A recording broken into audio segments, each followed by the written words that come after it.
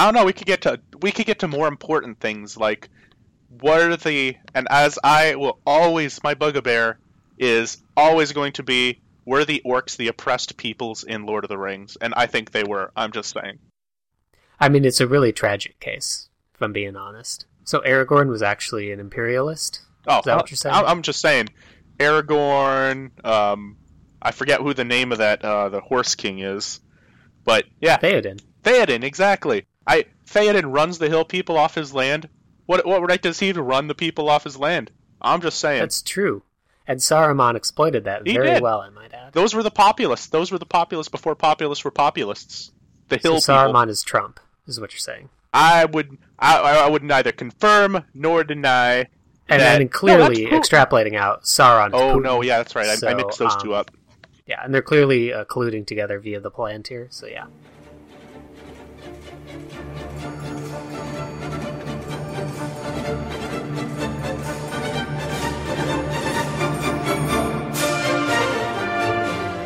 Hello, everyone, and welcome to the Orientalist Express podcast. This is the show that brings together young professionals from all over the world to discuss topics related to the Middle East, American foreign policy, and international relations. The goal of this project is to make American foreign policy easier to understand for people who don't normally follow it too closely. I am Nicholas Hayen, the founder of the Orientalist Express blog and website. Joining us today in the virtual studio are a few of our usual contributors. We have Stephen Howard. Sabah Khair. Matthew Spencer-Kosil. Good morning. And Valida Azmatova. Hey guys. Be sure to check out the official Orientalist Express website at orientalistexpress.com to read more about the team.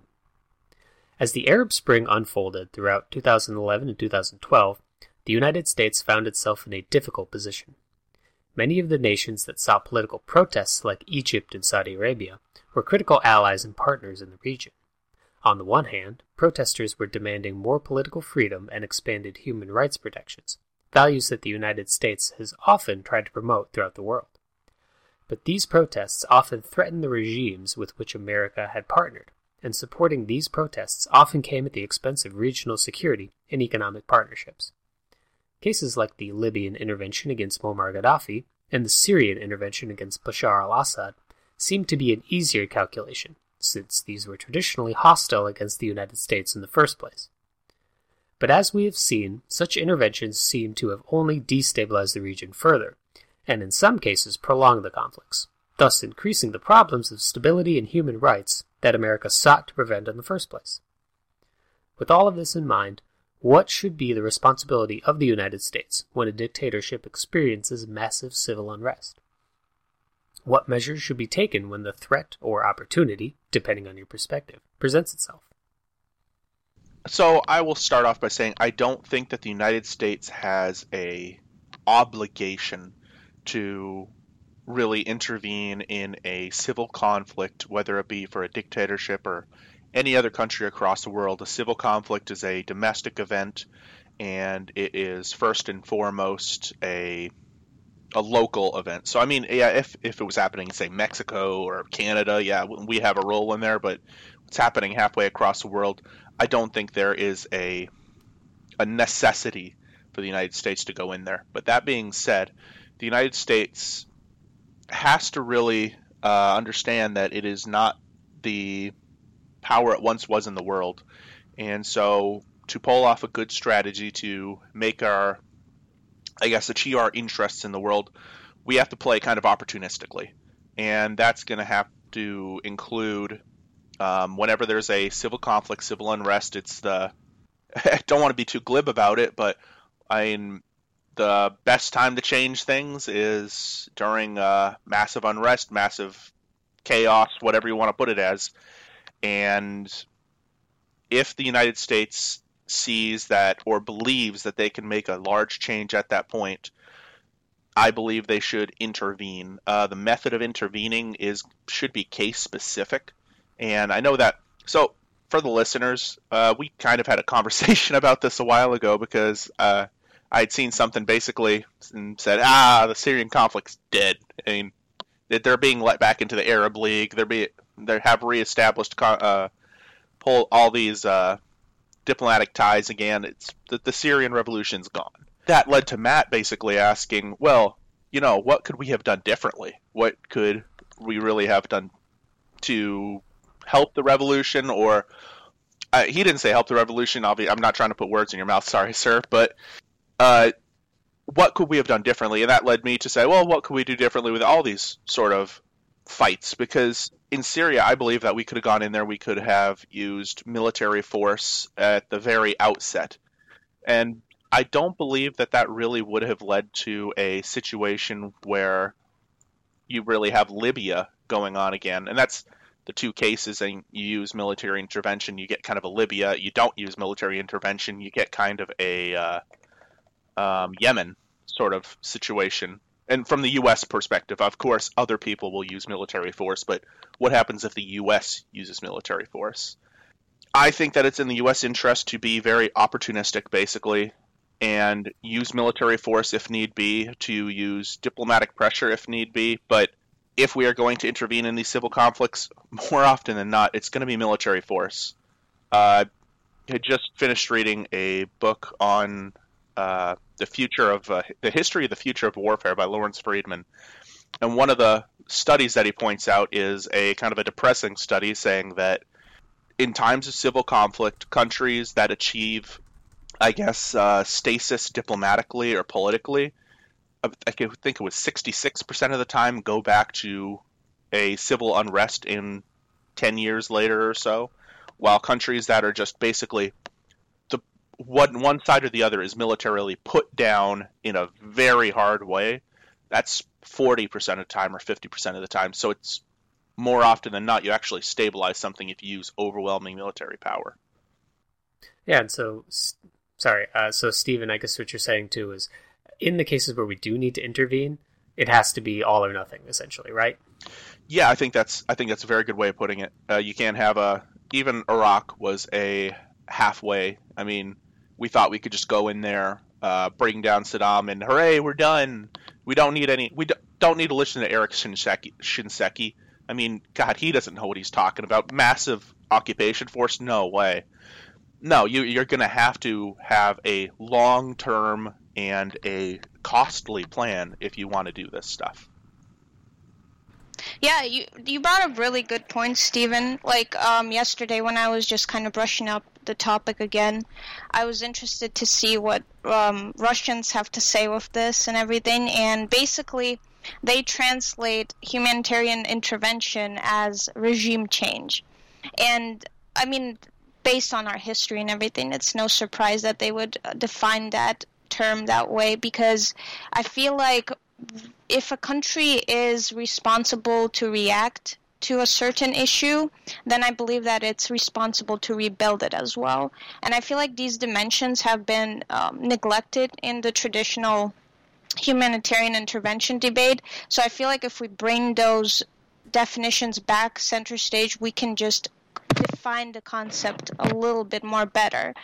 And as for Russia and China, I mean, they've been historically reluctant to support any form of intervention. And the reason for that is because they're worried that this would create a precedent for the international community to have a say in how they treat their own, restrict their own minority populations.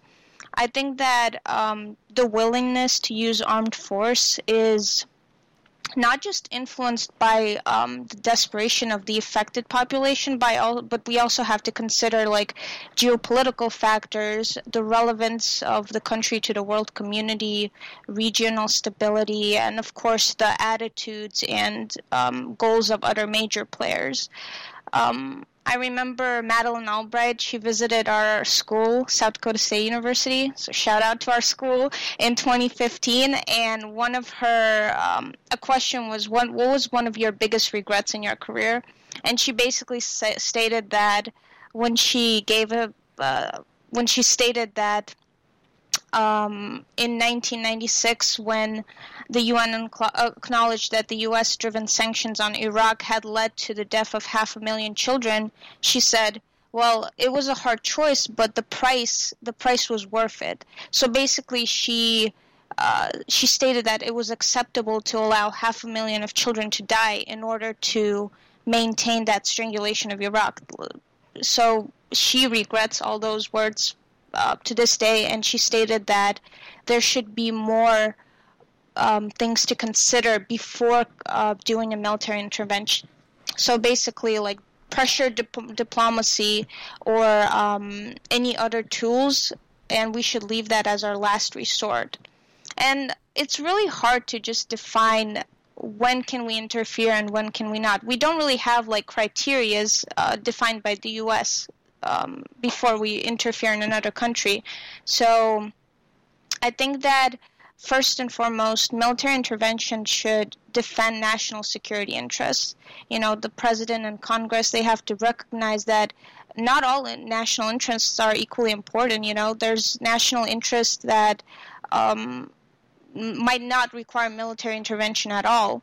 Secondly, I think that military intervention should not jeopardize the ability of the U.S. to meet more important security commitments. The current national military strategy is bankrupt, so it has to consider different factors into that. And then thirdly, I think that military intervention should achieve the military goals that are clearly defined and attainable and hopefully sustainable. I mean, this is the part where it becomes a bit tricky because we can't really predict which military goals can be, figured out in the end, the objectives and stuff. So I guess maybe if we just figure out all those three criterias, maybe then it'll be a bit easier for us. I definitely agree with you. I really like the kind of the layout that you have for the criterion for intervening.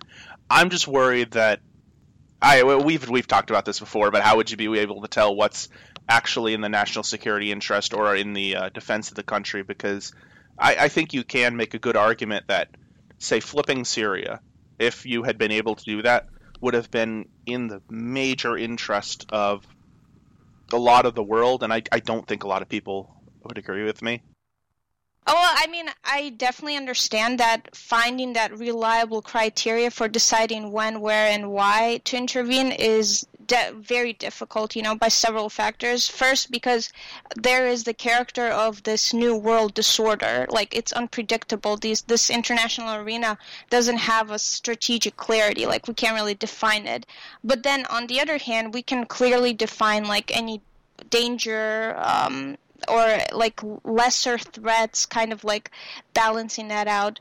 Let's take Bosnia, for example. It was clearly a problem of Europe, but the reason is that this problem threatened but did not overwhelm the continent, if that makes sense. It needed attention, but not the same sort of military attention given by America to Europe, So sometimes maybe it's easier to let the neighboring countries or that region to interfere and decide what to do, if that makes sense. Yeah, and I think that realism really dictates exactly when we would intervene, and it would depend on our relationship with whatever nation is having that regional conflict. I mean, let's say, for instance, there's a major uprising in China, and it looks like it could go either way, and this uprising is promising cooperation with the United States. They're going to halt their theft of intellectual property, they're going to stop their cyber attacks, they're going to work within the existing world order. That would be a more compelling choice for the United States to try to decide which side do we support.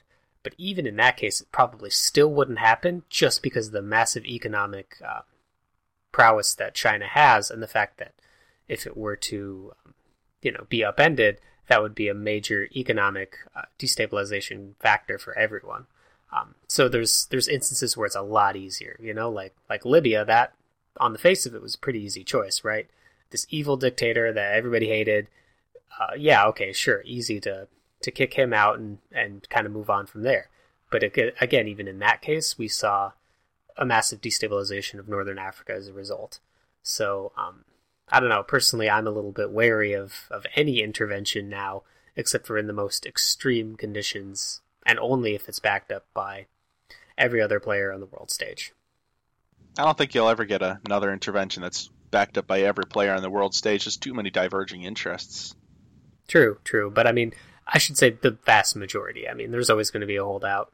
Russia will always push back against any intervention if they can see it's in their interest. Same with China, understandably so. But if you can get the vast majority of everyone else behind you, then it's at least a little bit more feasible. Well, it's interesting to think about how Russia is very territorial, and that's kind of the first line of thinking you need to have in the back of your head when you're thinking about when will Russia oppose an intervention, and you just have to think about their territorial interests, of course. One thing to think about is, you mentioned Libya. Libya had a huge rail project Russia was invested in under Gaddafi. After our intervention in Libya, that rail project ended. It's just barely restarting now. It's also important just to see that when we talk about different situations, whether it's Libya or Yemen or Syria, how completely differently they've manifested. Libya right now, it's not... The scale of violence there is dramatically lower compared to Syria and Yemen. And one of the reasons maybe for their stability in Libya is that they do appear to have basically two functioning governments in Libya, more or less. And that's kind of important because in terms of the monopoly on force and security in the region, if you look at a country like Libya, the eastern half of Libya is more or less dominated by the interests of one overarching security force run by Haftar versus the western side of Libya, the Tripoli side of Libya. There is a lot of competing interests amongst militias. There's just not necessarily a powerful enough strongman in that part of Libya to actually contain the militias, make the militias work with each other peacefully and prevent the infighting and the clashes. So if we're looking at the stability of these countries, it's important to look at... It's really hard to compare Libya and Syria. One of the things I'm kind of worried about is how we're basically defining any intervention out of U.S. interest, and I'm not sure that's a good idea. I know that we have had... I don't think we have the resources right now to intervene in things like Syria and in many other places, but when we leave these kind of uprisings or civil unrest to local forces, those local forces are almost always... If you look at the world today and you take a scale of world leaders in every country or in every continent, and you kind of try to find the most powerful ones that will be able to intervene, it's more than likely the United States or how do I want to say this, country that we might not want to have more influence. It might be Russia. It might be... Brazil's not on the happy list right now either, really. But there are a lot of countries out there that with the ability to intervene now are countries you don't really want intervening. So if we do not intervene, we also have to consider the impact of not intervening. We didn't intervene in Syria, so Syria is still a Russian, I guess, I don't want to say a serf, but they are definitely under Russia's thumb a bit. And I also don't think that we should really define these countries as within these other state spheres of influence quite yet. I mean, I do believe, and everyone will know, that I believe that we are moving to a spheres of influence sort of world, but I'm not sure we're there right now. I don't know if we just need to look at the world right now and say, well, that's within Russia's territorial sphere of influence, that's within China's territorial sphere of influence. Vietnam, Belarus, neither of those countries interest us anymore. Yeah, and I mean, I wouldn't say that we're in a sphere of influence type of world just yet, but I can agree that we're definitely heading there.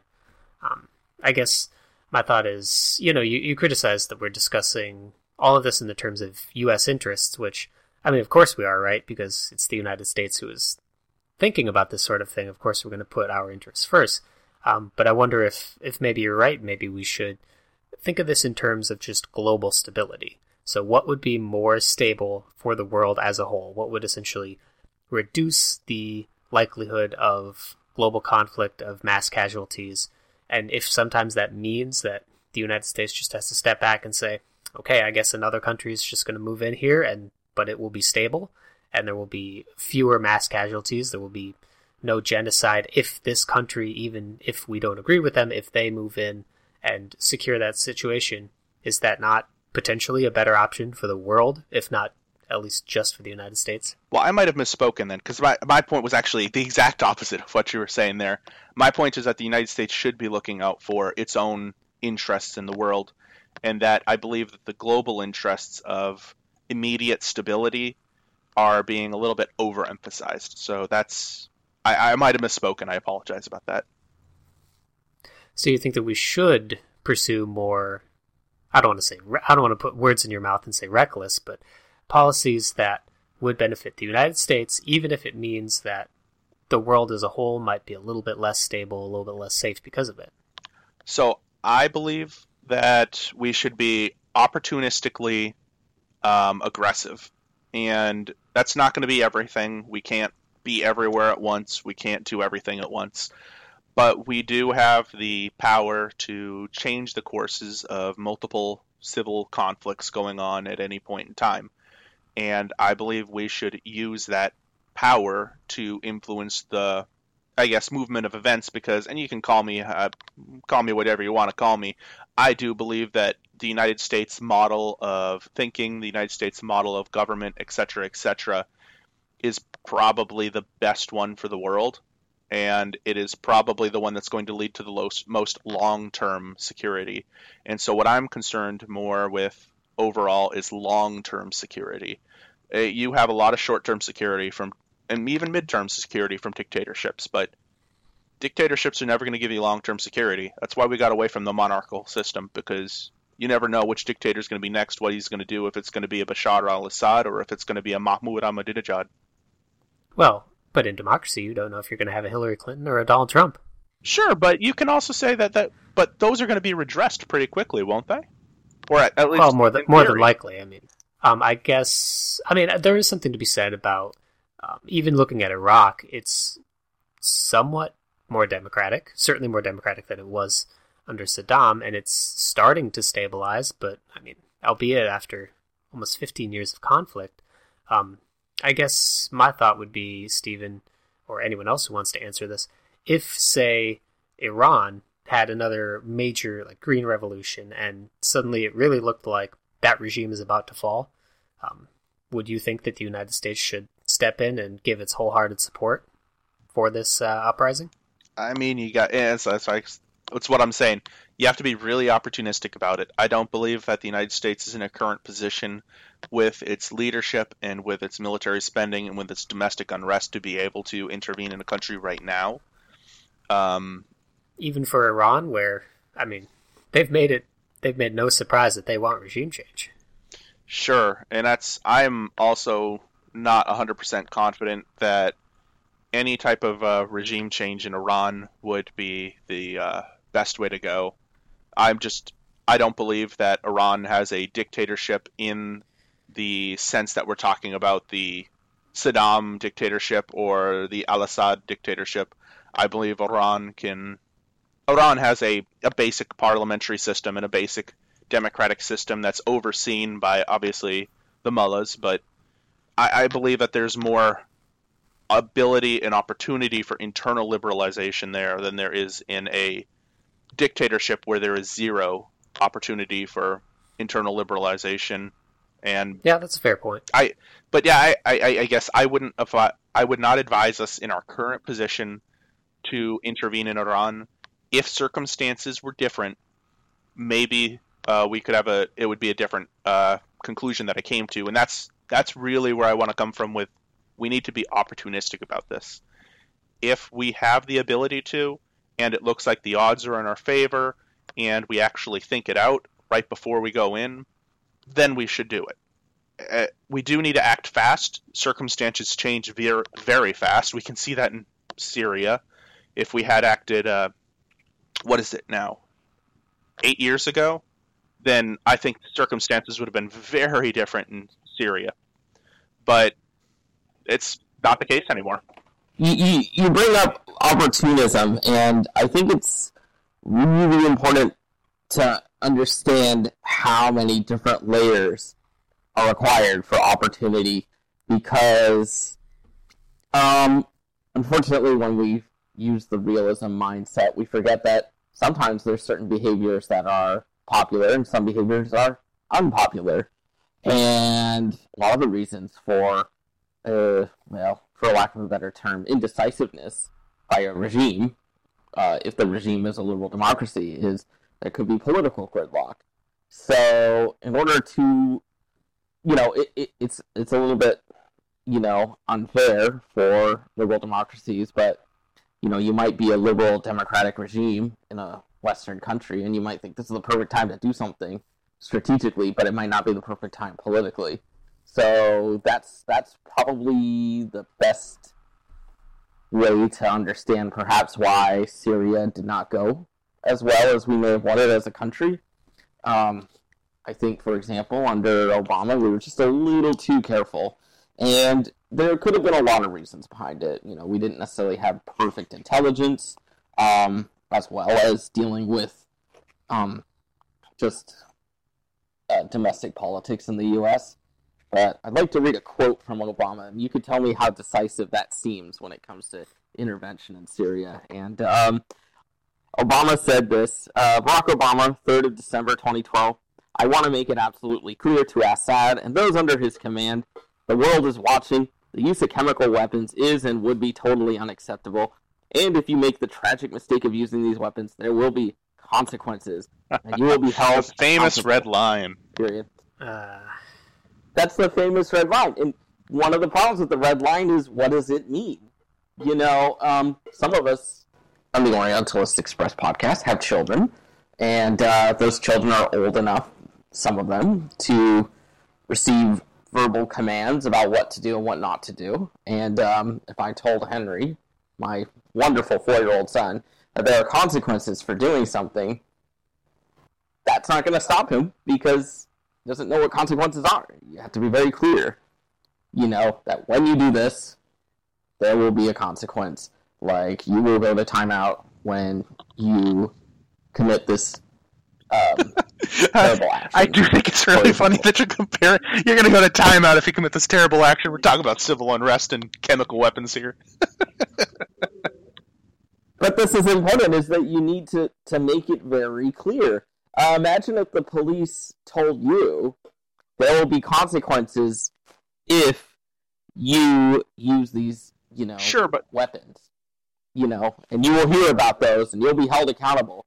As opposed to the police saying, I'm going to arrest you if you pull that. But I think that was kind of part of the strategy of the red line, right? Is that President Obama did not want to intervene. He did not want to do anything in Syria, and so he was really hardcore bluffing when he said that, and that's why he didn't say any concrete measures. So who's the message for? When you make that red line, that must not have been a message for Assad, since that's not. No, I think it was, but it was a clear. bluff. It was 100% a bluff. He wasn't going to do anything, and Assad called it. Yeah, Matt, to take your child rearing example, my child's only 7 months old, so she can't really understand any of this right now. But I think what Obama was trying to do is sort of that, the countdown from 3, and then 3, 2, don't make me get to 1, and then the kids they usually always stop before 1. You don't ever know what's going to happen at 1. Even the parent sometimes is like, I'm not really sure what I'm going to do, but please don't push me to that point. And, in this case, of course, Assad did, and turns out the response was practically nothing.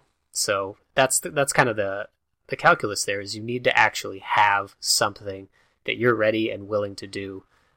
Even if you do have a red line, you have to back it up with something, even if you don't actually want to back it up. Otherwise, it's meaningless. Well, and again, just like parenting, if the mother wants you to discipline, but the father doesn't really want to discipline, then you're not going to get discipline happening. If my wife said no cookies before dinner, and I said I don't know, I don't really want to be involved in this, telling my kid not to eat cookies, well, he is probably going to try and eat some cookies. And the problem with Syria was that a lot of our allies didn't automatically want to be on board with Syria intervention.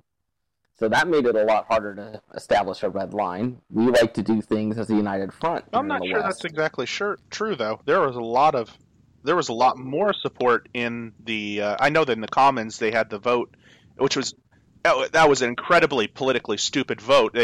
More people wanted that intervention, but they just didn't want the same type of intervention. Blah blah blah. But I think there was more enthusiasm for intervention in Europe than there was in the United States. I think this was straight up the United States not wanting to do it. Well, it wouldn't be the first time that the Brits held a vote that they shouldn't have had, because then it just kind of screwed their policy options. That was, that could be said for a lot of British things. They had a vote they shouldn't have had.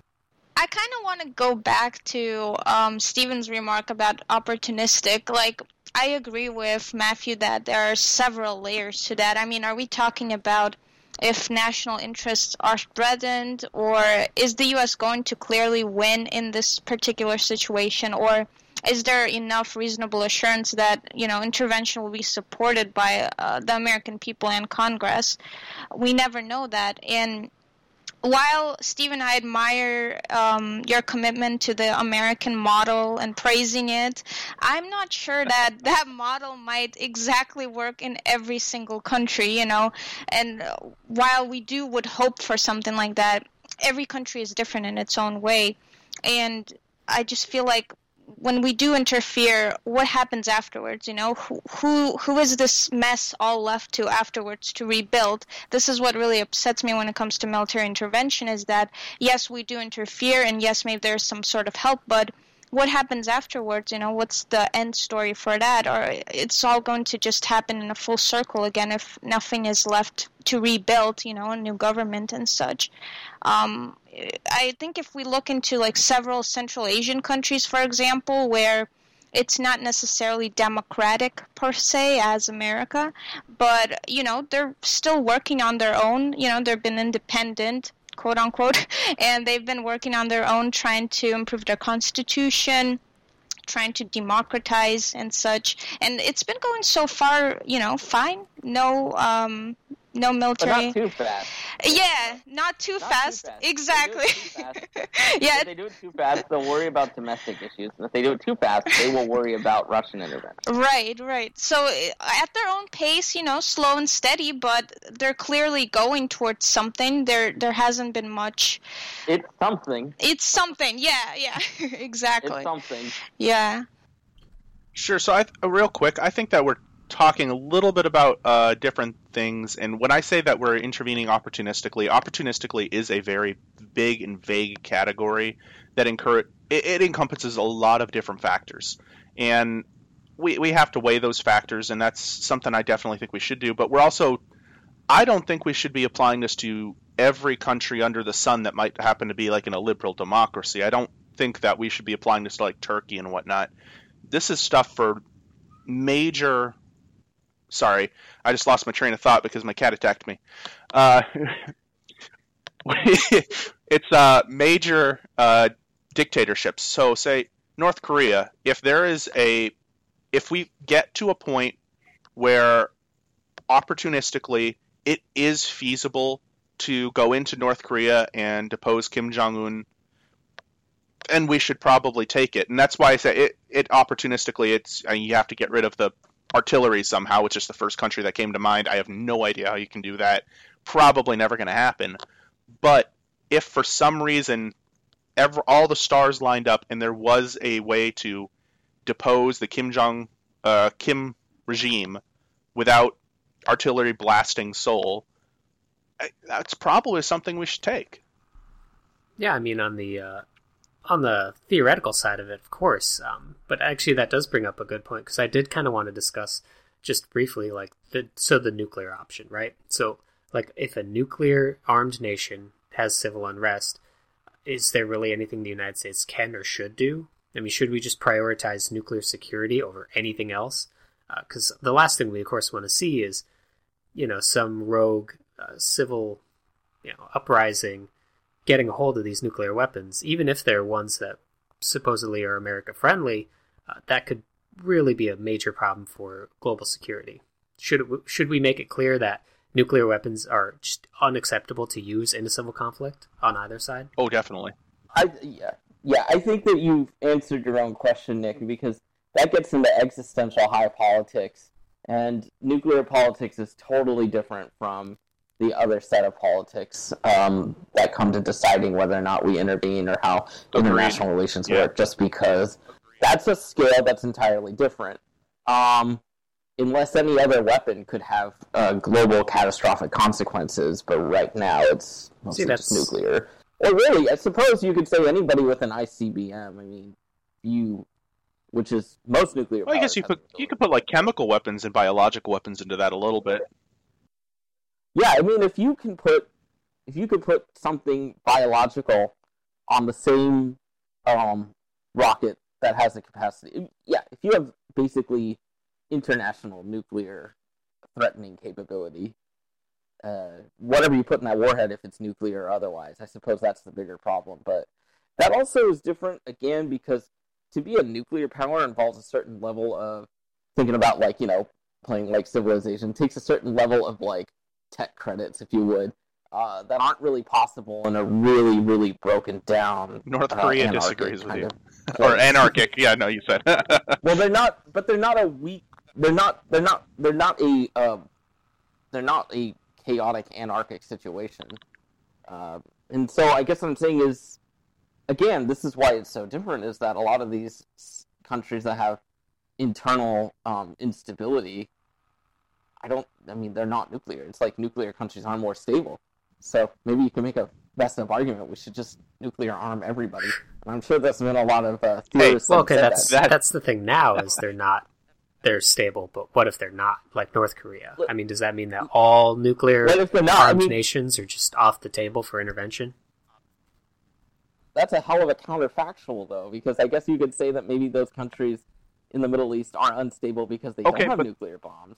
And not to Middle Easternize Asia in any way, but how stable would India and Pakistan be if they did not have nuclear bombs to force each other to... I think that's the perfect example right there, though, is Pakistan. Pakistan is not incredibly stable. That is a country with a very real risk, and that's why the United States has been involved in Pakistan for such a long time, because they have a very real risk of breaking down, and they also have nuclear weapons. So I think that we could turn a scenario on its head, make it Pakistan. I think we have a real discussion here. Well, we put billions and billions of dollars into Pakistan to make sure that sort of... I think it's just simply put is... It's kind of like saying, what would happen if a country was unstable and there was no external intervention? What if ISIS just took over an aircraft carrier? Well, that can't happen, because think about how many people you need to make an aircraft carrier do anything. It's the same thing with a nuclear missile. I think that it's silly to think that it's just one guy with a button, because obviously you need a team of technicians and scientists to do anything with a high technology weapon or hardware. So, stability... Nuclear arms are more like a function of stability. It's not something that can necessarily be easily used by just any random militia. So I agree with you that you need to achieve a level of stability at the time to build nuclear weapons, but it's exactly what we're getting back to with dictatorships. And Pakistan was a dictatorship for a while. Iran had basically, you could say, is a dictatorship. I know that I said they had democracy. They're kind of a dictatorship. I mean, I think they're more a democracy, but these are countries which can achieve midterm or near-term stability to be able to create these nuclear weapons with having a very real chance of having long-term instability. There is no guarantee out there that Pakistan is going to be stable in 10 years. I think if we were to make a bet right now and say, which country out there will be super stable within 10 or 20 years, no one's going to put down money on Pakistan, because you don't know what's going to happen. And that's the same with Iran even. I mean, what if Iran was to have made nuclear weapons and then something happens? There's another green revolution. You can't predict those things. I don't think that I don't think an unstable state can resort to using nuclear Well, arms why? unless, because of it. Well, because a state, a frightened state, a scared state, and a desperate state might use it. Wouldn't that be a state But in a I state don't- of civil war, though? Say if there was a Green Revolution that actually Yeah. turned into a civil war in Iran or Pakistan destabilized. But that would mean you have, I think, that means you would have, let's just say, an opposition force, but then you'd still have a regime force that had it together to be able to use its full Sure, force. but those nuclear weapons are going to be scattered around the country, especially in Pakistan, where we don't even know where their nuclear weapons are. They don't tell us where their nukes are. And they didn't even know Osama bin Laden was, 1 mile from their main military, their West Point? I mean, we're not a talking good about point. countries that have perfect domestic surveillance, or I'm not even sure they always know where their own things are. They don't even know where their nukes are all the time, I would assume. I guess I'm just saying is the majority of the violence that we see in a lot of countries that are being torn apart by militias are, at the militia level, and I think that we do need to feel a little more assured to know that a singular militia cannot possibly commandeer a nuclear warhead. So I don't think we have to worry. Sure, and we I don't have to worry more I'm about sorry. actual regimes, nuclear regimes, panicking and doing something irrational, not necessarily 4 dudes with a truck. I don't know. It's not 4 dudes with a truck though. In so many cases, I mean, No. and this doesn't even mean that sure, okay, let's say in Pakistan is a good example. Let's say that because there is some offshoots of ISIS in Pakistan, if they were to gain a lot more followers and they were to get a lot more powerful, I mean, it wouldn't take much to at least commandeer something and to even steal, not necessarily the warhead, but even just the nuclear material itself, or something to that effect. I mean, these are assets. And that's why the fear of the dirty bomb was a big deal some 10, 15 years ago. These are assets that are extremely dangerous and that are not quite that difficult to pull off. I mean, in the case of Pakistan, they pretty much just bought their nuclear weapons for the most part. So, I mean, there are nations that are able to pull it off, even if they're not the most stable and they're not the most, that they have that high risk of civil unrest. And we gotta also remember that we're talking about countries here. I mean, in the entire world, nuclear weapons have been a thing since 1945. These are not new things. Yeah, we're not talking probably about fission bomb, hyper whatever nuclear weapons that are going out there. I'm not up to the jargon on all those nuclear weapons, but it's not going to be difficult to pull off a nuclear weapon of some type. I mean, dirty bomb, or maybe even just a regular nuclear weapon from who knows when, but it can't be that difficult anymore. It's not that difficult anymore. So then do we intervene? I mean, in the case of Pakistan, do we, we see that some nefarious actor, maybe not ISIS, because ISIS is just such an obvious example we would have to, but, someone a little bit less worse, do we just pour our forces in and try to back that regime? Obviously, India probably wouldn't like it much, but, is that the choice we have to make? Matt's 100% right, though. You still have to do something, but your priorities are just 100% different. I mean, when nuclear weapons are involved, Matt, you are 100% right. The calculus is completely different.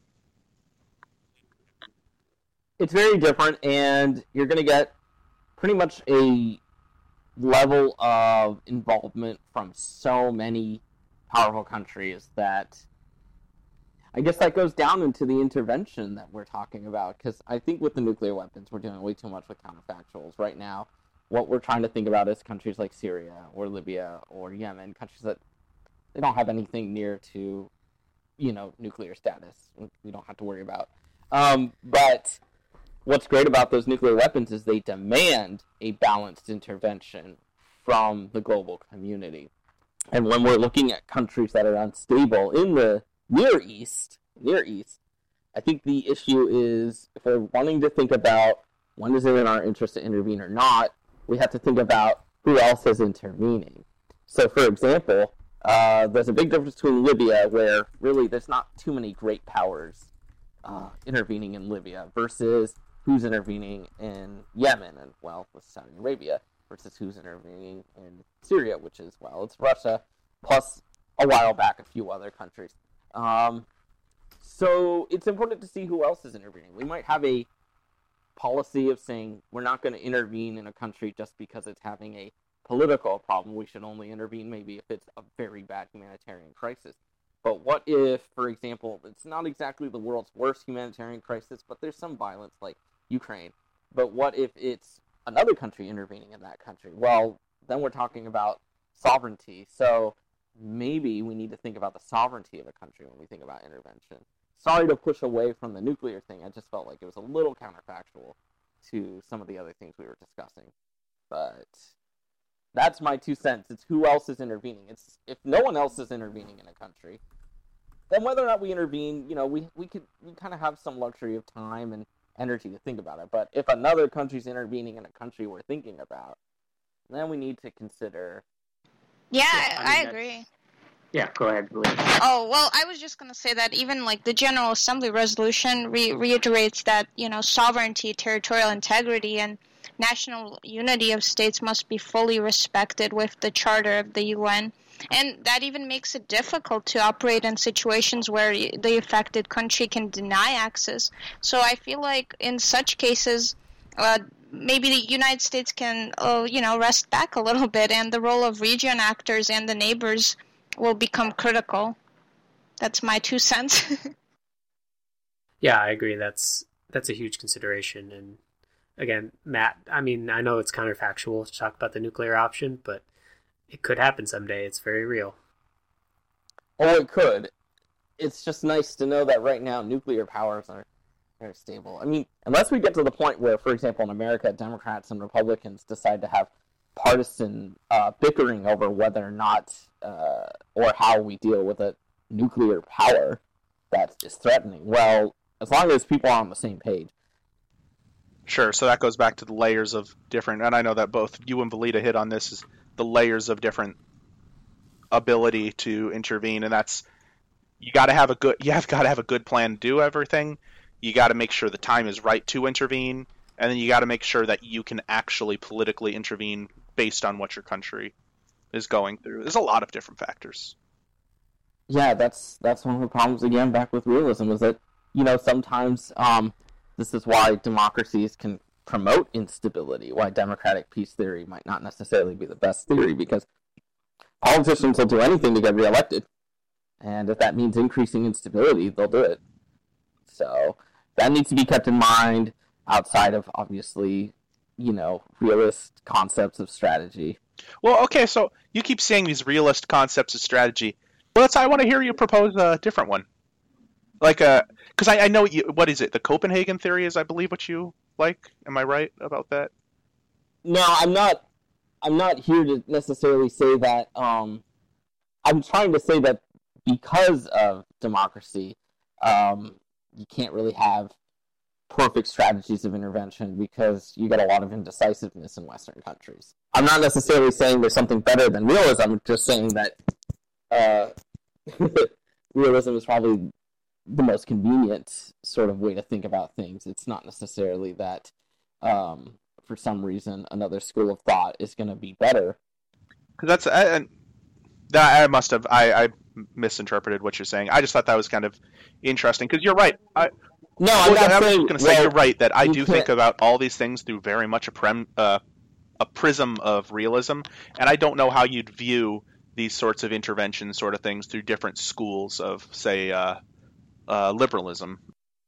I do think you brought up an interesting point with the UN Charter and the territorial sovereignty, and I know you brought that up too, the sovereignty of all the different countries, and it's really difficult when a country when Syria goes into haywire, when Yemen goes into haywire, you don't know what comes out of that country. So No, I agree. I mean, there's just so many circumstances. I think some of the ones that you guys mentioned and just kind of, gather all of what you guys talked about.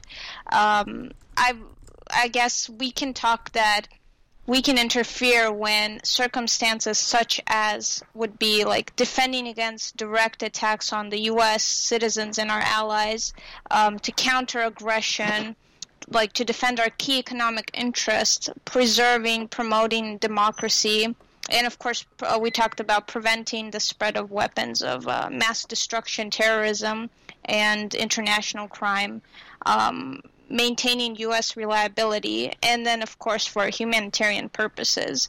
That's basically like our attempt to answer why and when the U.S. might conduct a military intervention. But again, like our world is so unpredictable, so we can't really say when to use each. I suppose it's always important to think about what is the right thing to do on a moral level. It's important to think about that. It really is, because you are a Western state. You need to sell the idea to the masses about why you're doing what you're doing. Is it morally right? I mean, if a politician... Well, I guess you could say Donald Trump gets away with this, where he says things like, is it good for our country? Does it make us money? As opposed to saying, oh, it's immoral or moral to intervene in situation XYZ. So, like back with the Khashoggi murder, it was interesting when he would basically say, well, you know, we can't yell at Saudi Arabia too much because we need to sell them things and we need to make lots of money. And the way that he was able to just simply say his interests or what he thought were national interests like that without even a pretense of when to apply morality was absolutely fascinating. Yeah, I mean, I think we're all trying to come at this from somewhat of a moral perspective. I mean, we disagree in the means for that, right? Like, you know, what Stephen and I were saying earlier, where I was saying, well, you know, if another country is going to intervene and that's going to cause more stability, then maybe that's okay. And Stephen, it sounded like you disagreed and said, long term, we should be thinking that stability. So, you know, we disagree on the morality of it, but yeah, I mean, I do think it's a little bit crazy that the president could just so blatantly say, well, it doesn't make us money, so we're not going to do it. I mean, you could, there's options to dress that up in a moral fashion and say, look, we have to sell them weapons in order to maintain the stability and security of the region. And that's like a kind of a moralistic argument in some respect. Yeah, that doesn't play well to the fuck your feelings voters, though. Oh, yeah. There you go. That's taking this podcast to the R-rated level. That's why, Stephen, that's why realism doesn't, that's why I had to critique realism for that reason. Is there you go. Even though he's trying to look like he doesn't care about anything, he does care. You know, he cares about his voters. You know, who's going to vote for him?